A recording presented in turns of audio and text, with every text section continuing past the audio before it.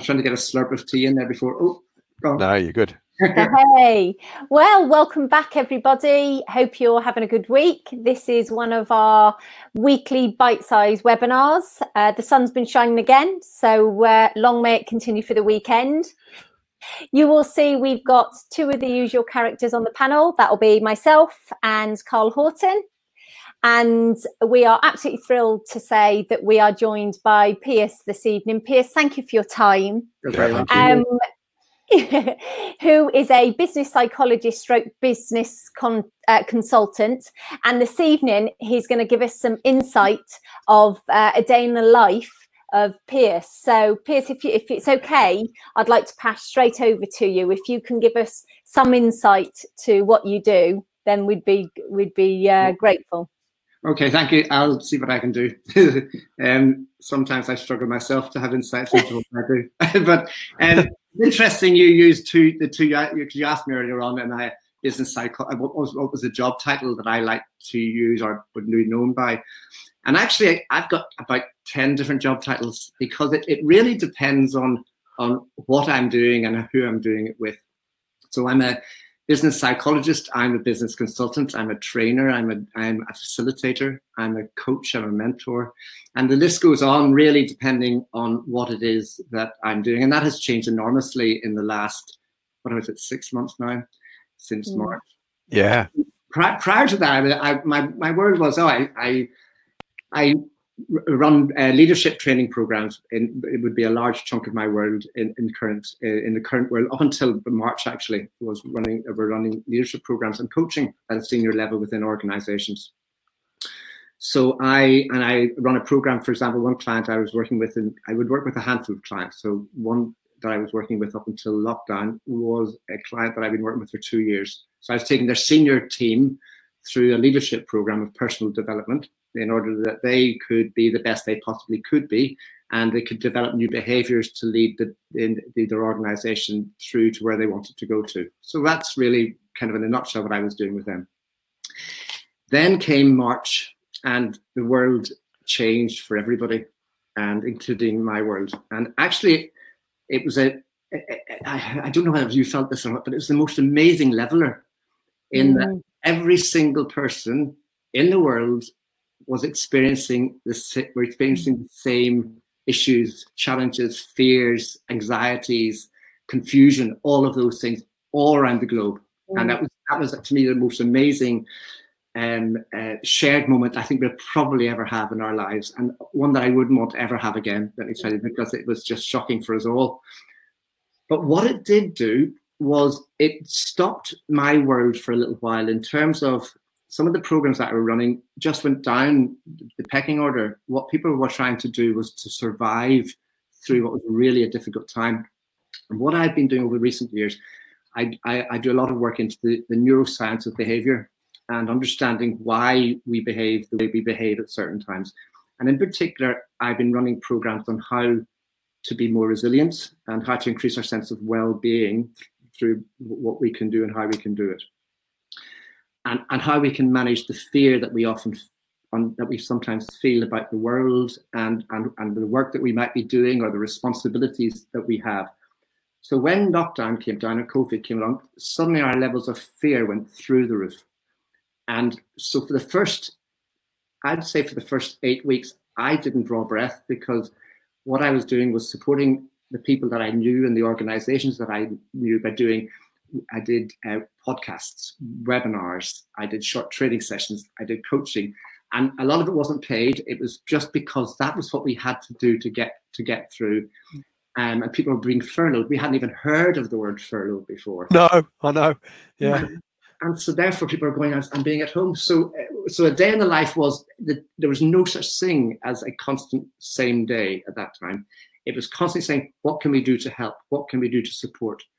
I could go on. I'm aware that I could just talk at this level because I'm aware that I don't know where to stop. Carry on. No, it's fine. Please do. Carry on. And so there's a couple of, I've got a handful of clients I've worked with in recent years. I said I would usually work with, in any one year, I would have a handful of clients. I have a team of people that I draw in to work with me, but generally I work by myself or with clients in a one supply basis. So, but those clients were all in a position where they weren't really knowing what to do or how to do it. So one of the first videos that I shot was to talk about what happens when we are in a fearful situation, and what happens to our brains and what our bodies do and what our thinking processes happens to our thinking processes. And I probably have to ask you a question. Does this ring a bell, or have you heard of anybody doing this? You know, at very early lockdown, did you go into a supermarket? Did you dare to go into a supermarket and brave a supermarket and not remember what you'd gone in for? Or did you come out with something that you hadn't intended to buy? Yes. Or does that ring any, Carl? Yeah. It does with me, 100%. Okay. But that might be common. but certainly, I was quite comfortable going into the supermarkets. Yeah. It was almost like an escape. Yeah. But then I'd be going, well, you know, what is it that I'm actually getting, and coming home with certainly lots of chocolate. Yeah. But a lot of stuff, things that I've never brought before. Well, the shopping is an interesting one, and there might be other examples that come to your mind as well. And you're trying to work and you couldn't think straight, or you couldn't get the solution that you normally would think of quite easily, and you're kind of going, my brain's fuddled at the moment. I have no idea why I've just said that or done it.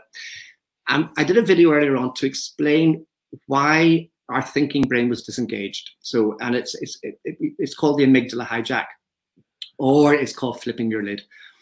And it's our primal brain that's there to protect us. So our primal brain is there, and it's there to spot danger, to protect us at any time. So we can fight or fight. We can run like we've never run before, or we can fight like we've never fought before.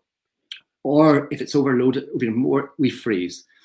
And what happens is at the back of our brain is which is our monkey brain, our primal brain, is the one that's there to protect us. The front part of our brain, which is our more recent brain, our more developed brain, is disengaged. And because all our energy has gone in to protect ourselves. And you walk into the supermarket, somebody comes too close to you, this was in the early days, and suddenly you go, oh! And you go, my mind goes blank, and it's just flip it. So if your brain is this bit, and this is your amygdala here at the back, this is your spinal cord, you just flip your lid and you disengage it. And this, I did a video in that very early days, and I had so many people come back and said, it lets me off the hook. I now know why I'm feeling like this. And then what led to that was some coping mechanisms that they could do to re-engage the brain, and how by breathing would bring it back under control, by keep getting a routine would bring it back under control, some repetitive behaviors would bring it back under control to bring your heart rate back down again. So they were the sort of things that I was asked to do very early on that seemed to kind of find a level very quickly. And then we just have carried on from there. And would you say with the people that you've been working with, Piers, so I know you say you have a handful of people, so this would have been prior to lockdown. Yeah. So some of these people were the ones you were still working with, but were you being contacted from other areas and people that have used you before? Yeah, I was involved I've been involved in some company seminars where I've come on to talk a bit like this, and I've been asked questions a bit like this. So saying, and so questions would be prompted by what was going on in the world at that time, and it was to help to give coping mechanisms to anybody that may have found it difficult. And I think that's what the leveler I was talking about earlier on. There was some level that every single person, no matter how old, how experienced, how senior, how achieved you be, who were having some level of anxiety or fear. So it was tapping in really, it was actually a moment in history which, for me, my work has always been about us learning about ourselves and developing new behaviors to be the best we can, primarily in the work environment. But the skills that people learn in the training room are things that are transferable to the greater life and to our outside life. Of course they are. It's about interacting, good communication skills, etc. So the idea was that I would talk to. I just lost my train of thought. That's all right. I just completely lost my head. It's the fear of Kate asking you. I know. My brain was going, and I've just completely lost that one. Sorry, Carl. Can you answer that bit? No, it's absolutely fine. No, there is no, something else. Oh, Carl, have you froze? Is he back? No, I'm still here. He's back. No. There is something I want to say actually. With that was in the current time, if you like, or right at the beginning of COVID, and obviously through. Yeah. Now, I spoke to somebody last week, funny enough, and they've been through lockdown. They've been shielding, and they actually said something that we're all going to go, oh yeah, of course. But I don't think a lot of people have realised this person is an extremely independent person, always has been.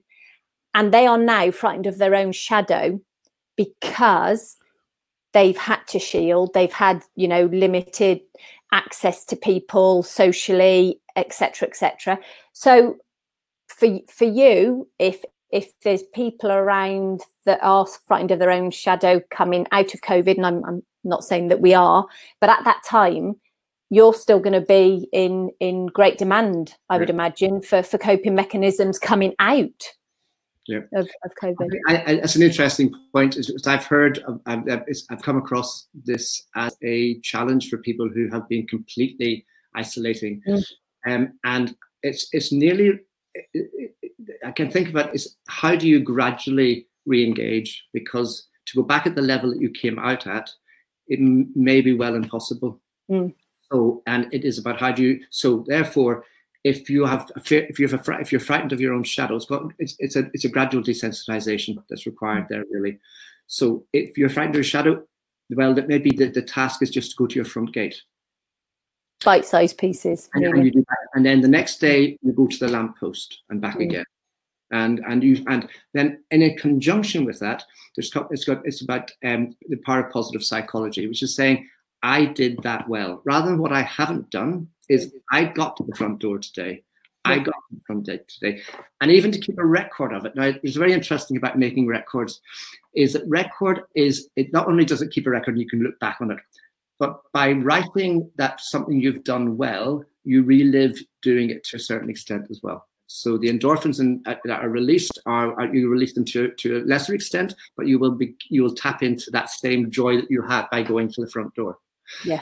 So, and the other thing is about setting a program. It's really saying it's a bit like going to the gym and saying, I want to be able to lift 80 kilograms by the end of this week. Well, that's totally impossible, probably, to go from 0 to 80. So setting a program in place, I want to be able to go out and walk around the park in 8 weeks' time, and then setting a process and a strategy in order to do that. So the coaching that goes on, it's interesting. There's a level of coaching then that needs to be done as well. And I have to say something as well. It's not that there's a sense, I think, there's a sense of think, oh, this is a mental illness that I have, or then I've got some.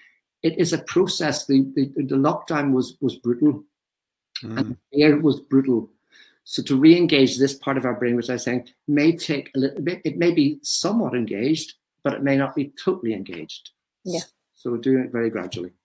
Do you think that because we are sort of coming into potentially another lockdown situation, that you're aware of kind of an increase in the fear again with some of the clients that you're working with and some of the people that you're working with? I mean, I certainly, when you kind of hear that potentially we might be going into a lockdown situation, I immediately have a reaction to that, and I think, I hope not. And I immediately start thinking, right, okay, what's going to happen? And then I kind of, like you said, the flip happens, and then I sort of re-engage again and go, actually, let's be sensible about this. We've already got protocols and processes. We've already been through, hopefully, the worst of what's going to happen, that brutal sudden lockdown, the unfortunate things that happen to a lot of people, and we hit that big peak, and we're not going to get to that stage again. So suddenly you start to rationalize things again, but all of a sudden, quickly, though, that little animal instinct, prehistoric brain, whatever you call it, kicks in, and managing that. So have you noticed kind of these little roller coaster episodes within the work that you're doing, that you get this kind of, these sort of ups and downs? I think it's interesting, actually, because I remember at one stage having conversations, and I remember there was 1 week in particular, and it seemed to be everybody I was talking to was going through the same dip. It just seemed extraordinary that everybody was, without prompting, was saying, "Oh, I find this week tough," or "This is." So I think there is that roller coaster. Yeah. I think that this one's going to be an interesting one because we have an idea what to expect, whereas before we didn't have an idea what to expect. So it was all, we had no idea. We didn't know that there were various strains of COVID. We didn't know we thought it was all deadly. We just didn't have the research and the information or the knowledge. To re-engage your brain again is a very conscious behavior and a conscious action. And it is a phrase that I would use is about how can I respond and not react. If I know I'm going into lockdown again, I can throw my bricks out of my pram. I can go and screaming at dabs, if you like, and I can have a real rant.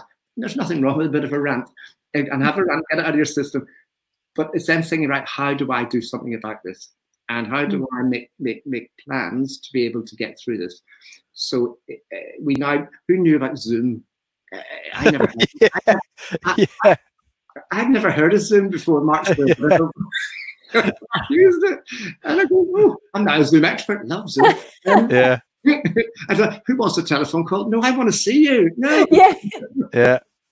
So I think that if we have a certain, it's interesting. What can I do to get through this, knowing that we will come out the other side again? So that's one thing we do know. So I talked about positive psychology. The power of positive psychology is amazing. We can create neural pathways by thinking in a positive way. So when a negative thought comes in, how can I turn that? How can I make it into a positive mark? And Kate, I'm just thinking also about the person that was stuck inside and thinking, gosh, I'm going to be locked in again. I've just started to get to the front gate. And how it is that they can actually think, what can they do rather than what they can't do? And how can they put in place? So rather than total isolation, just thinking about Zoom, how can they tap into Zoom? How can they? One of the things we missed was accidental affirmation. For example, people were starting to feel quite low, and we weren't. If you're in an office or a practice, and you walk in one day and you're wearing a particularly nice top, a shirt or a blouse or a shirt, and somebody will say to you, "That was brilliant," or somebody says to you, "Oh, the way you dealt with that patient." The way you dealt with that was a really difficult situation. That was brilliant. And then they're out of your way again. So it's positive affirmation, but it's accidental positive affirmation. And when that depletes too far, we end up with our resources is that we then can turn inwards a little bit. And we kind of go, "Oh, I can't do this. I'm not, I'm not," because you haven't had the pats that help us to feel strong and confident. And at some stage, to a lesser or greater extent, depending who are, will feel a bit depleted. So one of the things I say to people going back into lockdown again, if we go back to this, think, where can you get your affirmation? Yeah. So you think about, what are the Zooms at work?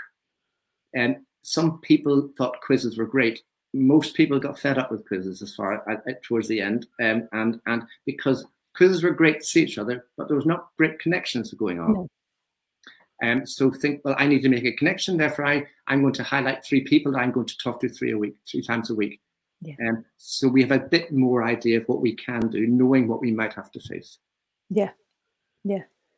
And would you say that with some of the people, and again, I'm sort of like pulling you back to people that you've worked with, but I mean over the years, so not just COVID focused, has it been hard sometimes to keep people focused? When you're giving them the tools to help themselves or to help them in the work.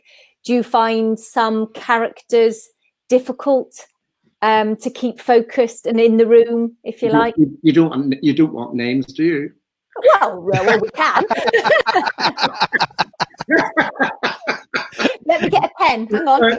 You know something? That's an interesting question. I'll tell you why. When I'm running a leadership training program, I often try and encourage them to use a really good psychometric instrument. So there was a program I ran, and it's over the last 2 years. And I've been meeting with this group once every 8 weeks-ish. But the very first thing we did was use a psychometric instrument, which highlighted what you were, just the whole personality, your types, what you were great at, what your behaviors were, what your learning styles were, how you interacted with others. So there's a couple of fantastic tools out there. And what that does is it will highlight there are some people who focus really well, and there are other people who will not focus. But there's two sides to every coin. So those people who have got fantastic outgoing personalities, you might find their eye for detail is not great. And the people who've got an eye for detail, you might find that they're not good with spontaneity. And so that allows you to be able, not me, you, but in the leadership training program to identify where my strengths are and what I need to work at. And by using that tool, it's not my observation, it's the tool has said it about the person. And without exception, everybody agrees with it.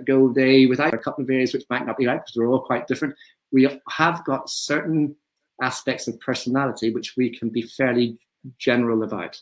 Yeah.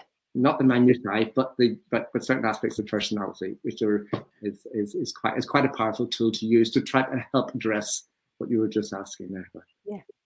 So I mean, every day for you, training wise, with different teams, I appreciate you work with the team throughout a year. I know it's not just one course, so really you could have a real mixed bunch. Really, no one day would be the same for you. I did. I was thinking this. I was thinking. The range. One of the things I love about my job is I've had the privilege of meeting such a variety of people, or a serious variety of people. I've worked with Buckingham Palace, the royal household. I was going to ask you about this actually, Piers, because I've seen some of the people you work with, and I'd love you to share it with us. So I've gone into the palace, and I have worked with people within the palace. I have walked down the James Bond corridor. Okay, so and it's a completely different world. And I was allowed to become part of that. I mean, what a brilliant job that is! And look at the smile it's putting on your face. Yeah, and they were, a truly great group of people to work with. And then you go into, I have done work with some government bodies and probably I shouldn't talk about, but and they're completely, and again another great group of people. But English National Ballet is a client I was working with last year quite considerably. And with the English National Ballet, you've got all the creativity that comes along with it. Associated Board of the Royal Schools of Music, again, a hugely creative. So you've got, so you've got creative. You couldn't get much more established than Buckingham Palace and the Royal Household. I mean, it's just so. I was doing a management program, and I was kind of looking through my notes to see what I could use, what I couldn't use. And there's a part of, I like to say that everybody's got to be managed. Both your manager's got to be managed and your team has got to be managed. Buckingham Palace was a bit different because once you get to a certain level, there was only one manager above. I'm not sure that she would be quite as easy. So it was a fantastic, it was just, no, maybe not this organization. So what that shows me, or told me, or I knew, is that one size doesn't fit all. Every program I've developed has been for that organization. And that organization only, absolutely bespoke. And because every organization functions in a completely different way. But the one commonality is that we are all fairly much the same. We all have great hopes. We've all got great desires. We all have self-doubt. We all want to do something better. We all want to learn. If you look at all the positives there. So it's and so then with that, no matter where you are, you will and tap into that. It will be a consistency amongst no matter what client you go into. So. What's the sort of the biggest positive for you that you've had throughout the past sort of 6 months, do you think?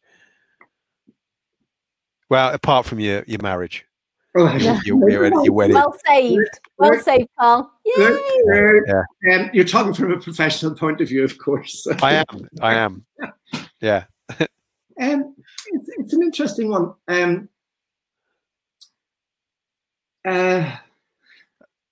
trying to think actually, because some of the things I was working with, I at this stage it's hard to mention names actually because it would be a bit unfair. Yeah. I find a challenge. I was just working with one senior team, and it was a team that wasn't getting on terribly well. And you're trying to use ways to help, because if I go in and started banging a drum, the tendency would be that if somebody did that with me, I would get defensive. I will justify my position. I will say why it was. So the hardest thing to do, for me, the most challenging thing is to make sure I don't go in and try and the defensiveness drops down. But I was working with one huge team who were hugely defensive, and they weren't working well together. They were quite divisive. And I suppose one of the greatest achievements was when the light bulb moment started to happen, and everybody and the people within the team started to realize their contribution to the system. And I love the whole idea of the idea that we're all a part of a system. I mean, families are a system. Families operate in a certain way that develops from when two people get together, and then a child comes along, and then a second child, and that system is their system. So the systemic approach to any group of people is fascinating to me. Any organization has their system, which is unique to that group. So this particular group had to understand their system and their contribution to it, and that it wasn't somebody else's responsibility. And when those light bulbs moments start happening, let me tell you, it was tough. It was a tough process. Imagine. Yeah. But when they got there and they started to look at what they needed to do in order to contribute to a system which might be a bit less damaging, that was one of the moments which you think, yes. Oh, good. Good. Yeah, I mean, it's interesting that you say that families have a system, because it just reminded me of a story of my gran, bless her. She had gone, she was pretty much blind at this point, and she was living in a care home, sort of self-sufficient care home. So it was a very good care home. So my brother used to go around there and drop off the groceries and things like that. And for whatever reason, I'd got involved with work, and I was very busy doing courses, and I hadn't really been sort of in her life as much as I was when I was younger. Yeah. And, you know, various family members had passed away, and we just hadn't had a great deal of contact. But I went round there with my brother, and he said, "Oh, Carl's here, Grandma, Carl's here." And she went, "Yeah, he's back in the family." I'd never left. You know, I'm back into that routine, that system that she's got in here. Yeah. You know, he's back in the family. I love that. But it was this mafia kind of saying coming out. It didn't sound like the mafia. Yeah. He's back in our system. But yeah, we do have that, because her, and I'm sorry, I'm chatting away, but her side of that family, my father's side of the family, very different to my mother's side of the family. Yeah. Mother's side of the family, it was very open, very chaotic, very cuddly and everything like that. My father's side of the family, very formal. Elbows not on the table. If you touch the walls, you got smacked. You sat at the table until you'd finished your food. If there was a spoon there, you knew that you were getting pudding. But all the cream went to my granddad first, and then whereas at my grand's house, it was a free for all. On my mother's side. Yeah. So very, very different systems, and adapting. My parents got divorced, and getting into those different systems was great fun, I must admit. Sorry. No, go on, Reg. Go on. Yeah, and I mean, I love the things that you're talking about, the tools, the positivity, and controlling, trying to take back that. I mean, it's very difficult sometimes, isn't it, when we flip into that animal kind of instinctive things. I think it's really difficult sometimes to realize that you're there, and then having the tools to take back control. It takes a bit of training. It's a learning process. Yeah. I think it's a strong learning process, because I've been through quite a few things that, I mean, we could talk. This is supposed to be bite size, but I've been listening away. There's so many questions I want to ask. There's so much more. Yeah, that Carlos, part one. Yes, great, good. I like that. That is right. That's fantastic. I'm really pleased to hear that. One thing I do find interesting is people find comfort in different ways, clearly. So whether that is around family, they have their systems you're talking about now, and routine.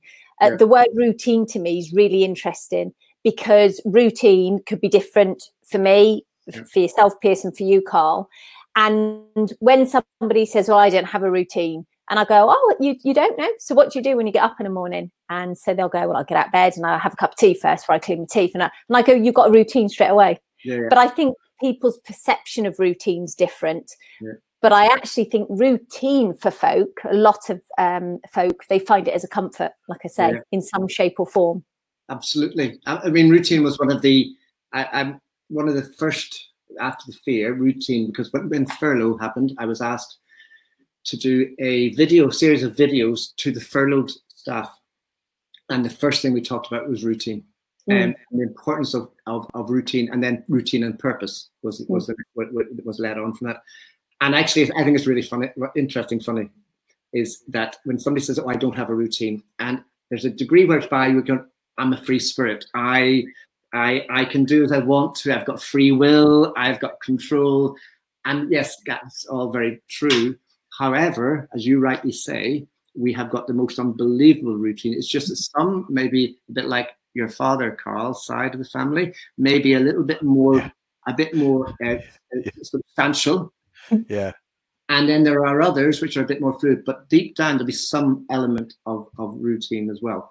And in routine is such an important thing to do in terms of for our well-being, for goodness sake, is that at the start of lockdown, you may have done this yourself, and certainly anybody who might listen to this there'll be people identify, well, I don't need to go to bed at 11 tonight. I'm going to go to bed at 12.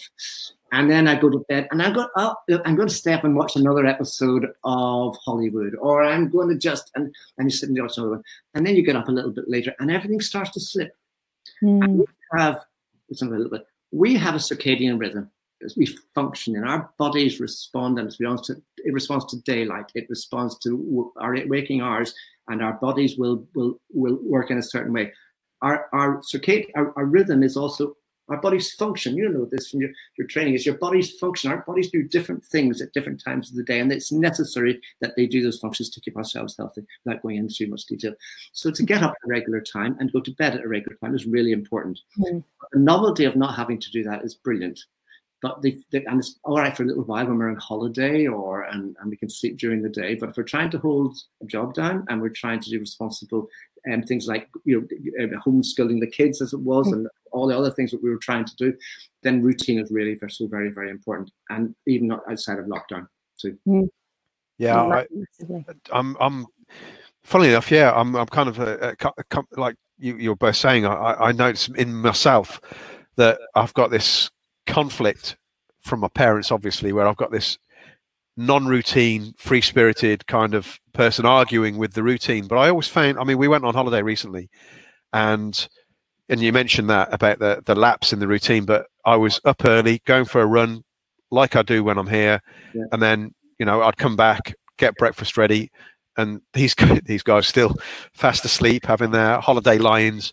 But for me, I'm not like, I like to stick to what I know, and I know that I like to get up early and do this. I don't like to lie in. It's also important to recognize that not everybody will recognize that. Yeah. And you said earlier on but how do you realize?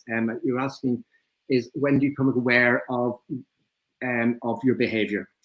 Yeah. And one of the things that's really important to know is what our triggers are. It really is what makes us behave in a negative or a positive way. So let's look at the negative. It could be the trigger would be lack of sleep. So lack of sleep stops me. It gets me. I start not being able to think the same way as I would like to. I get more negative thoughts. I miss having the ability to solve problems. But knowing the trigger is lack of sleep is a self-awareness, and so therefore it's. The more we know about how we function and what our triggers are, the healthier we are as well. And understanding that there is sometimes there is I love the idea of the creative and order in your head going on as well, and just trying to find a balance that you can take the two. And I think that's also. I also think it's a never ending study in ourselves. Yeah. I wonder if people look, and I don't know if this is a question of things, but I wonder when people, when they're listening to this, and I imagine they're going to identify with so much that you're saying. I wonder if people look out there for answers and solutions when they should be looking in here and starting in here first, if that makes sense. Like you've just said. I don't know, you're grouchy, you're this, that, and the other. Well, you had a late night last night, so it's nothing out there that's contributing. You had a late night last night, therefore. Do you know what I mean? I think it's an interesting one. It's a huge discussion actually as well about how sometimes it's easier to pass comment out there than to pass comment on in here. So, for example, I don't know. next door were having a party until 2 o'clock last night, and that was ridiculous. And actually, last week I had a party until 2 o'clock. Sometimes how it's easier to project outside of yourself. One of the things that's really useful from what I do is when I do coaching, and I also trained as I did my postgrad was counseling psychology. So I focused so a lot of it's about how to actually being told a story, for example, and whereby you're projecting out, is having a coach to actually say, well, what is that saying about you then? And being able to bring it back into the room again in a really safe way. Because sometimes it's safer to look at somebody else, because it can be it can be so hard to look at what I do, because it can unravel something sometimes. Yeah. So it's about finding that a place to do, and a platform to do that is safe for the other person for that person to look at themselves. And that can take time. That's not a simple. Sometimes it can be a very simple process, depending on the situation and the person. But other times it can be a massively complicated process, which just takes time and patience. Yes, patience. I'd imagine it would.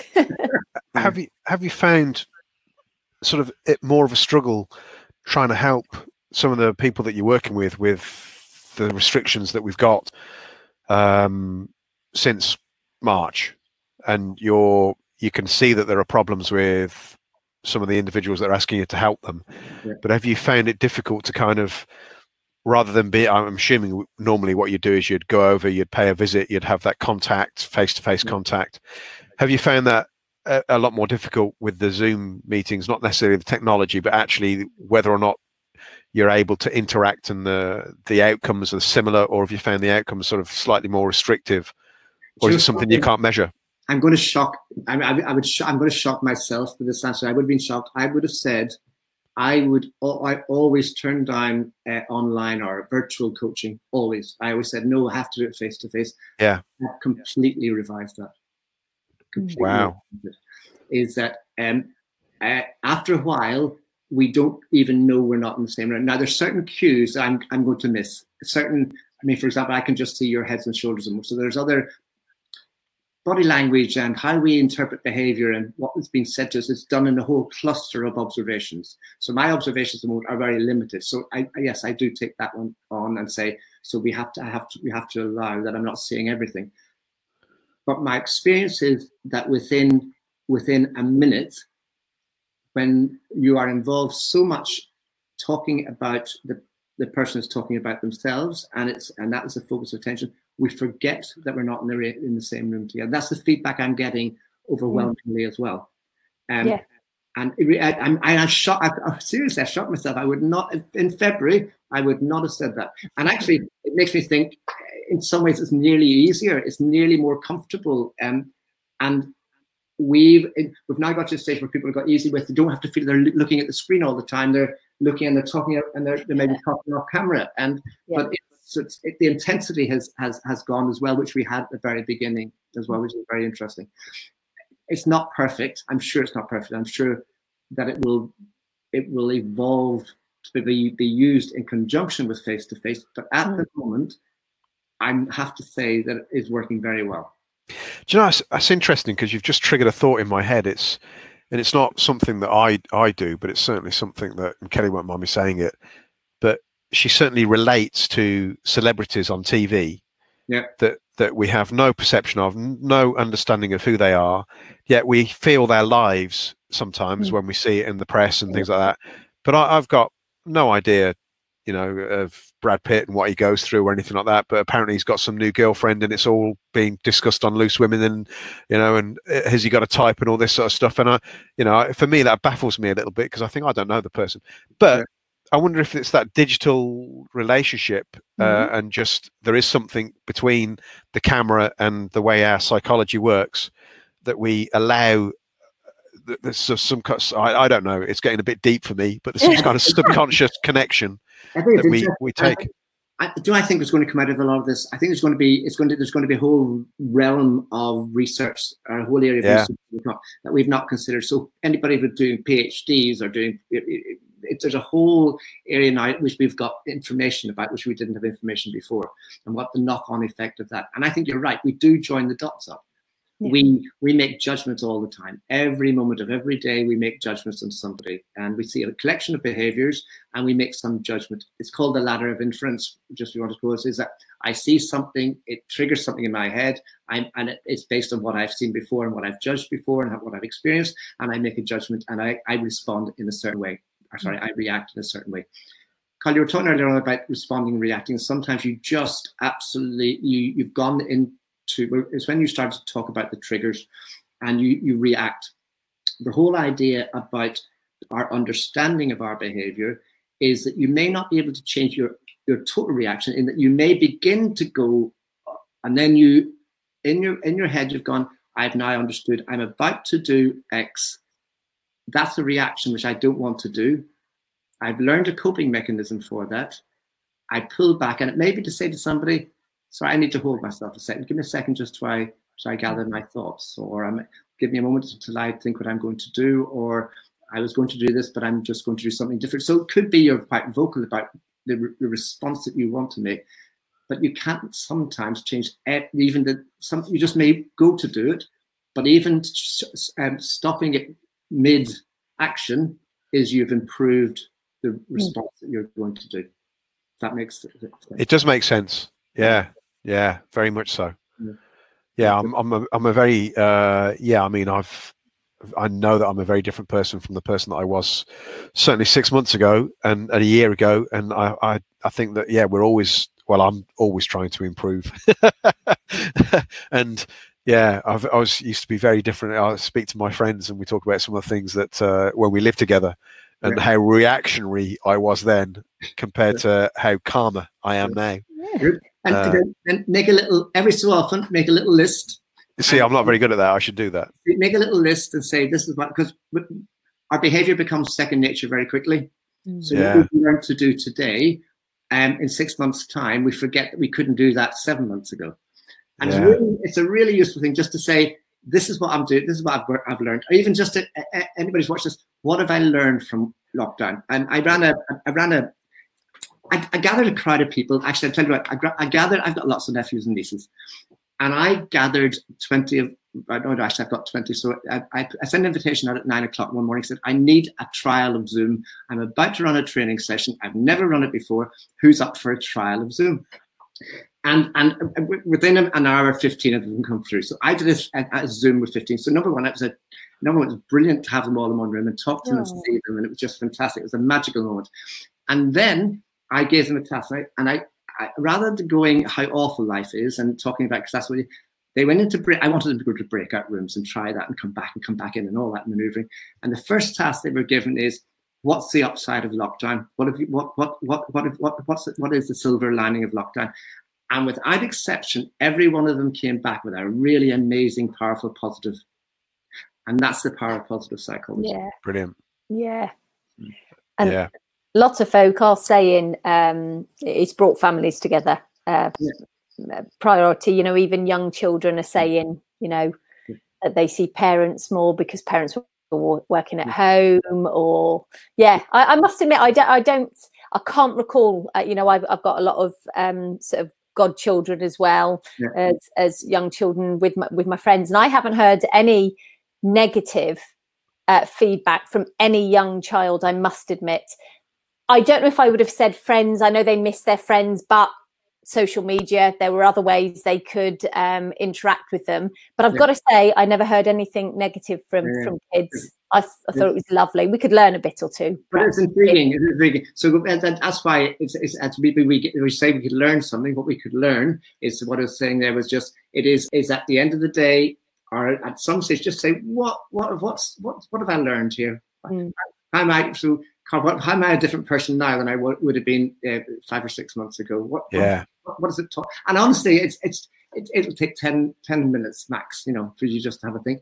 But it's an interesting affirmation. It is. Very much so. I mean, Piers, we could go on all night, and I mean, seriously, I'm going to get another glass of water. You're going to eat.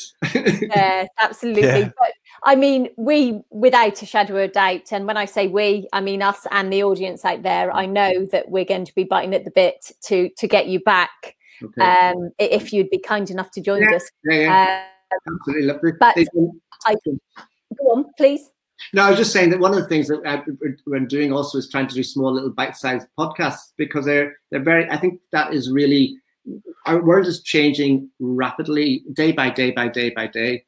And I think just if we can day by day by day, just get a handle on doing something, or having an objective or a behavior that we want to try and amend or do or be better at, then it's such a better place for us all, really. 100%. We'll get you on Oral Bites. That's our little podcast. Yeah. Have you got, seriously, have you? Yeah. Oh, perfect. Yeah, we've got, yeah. For anybody that's listening, Oral Bites. Oral Bites. I like the name. It's very good. Thanks. Yes. I'm sorry that I didn't come up with that one. Oh. The idea, you could change it. You could have Oral Bites, so you spell it as in hearing the bite. But the idea was we had little conversations and little 15-minute snippets, but it's actually turned out that we have these hour-long like tonight, exactly like tonight. So I can convert this, but yes, it's been great. It's really great. It's lovely. It's likewise. You're so on receive for it, so it's a lovely discussion and chat to have. Oh, that's great. Thank you. I mean, on that note, I'm going to thank you both very, very much for this evening. And that's gone quick, hasn't it? That's gone quick. It has. I know. Look at that time. We knew it would do. I thought about 20 minutes had gone there. So. I know. It's unbelievable, isn't it? They say life is short. It is, life is short. It is. Time flies when you're enjoying yourself. How many more can you? So, on that note, everybody, we hope you have a lovely weekend. Enjoy the sunshine while it lasts. And as I say, Piers says you've heard it here and live that he will be joining us again. So we'll look forward to it. So good evening, guys. Brilliant. Thanks a lot. Bye-bye. Cheers. Thank you. Cheers. Bye-bye.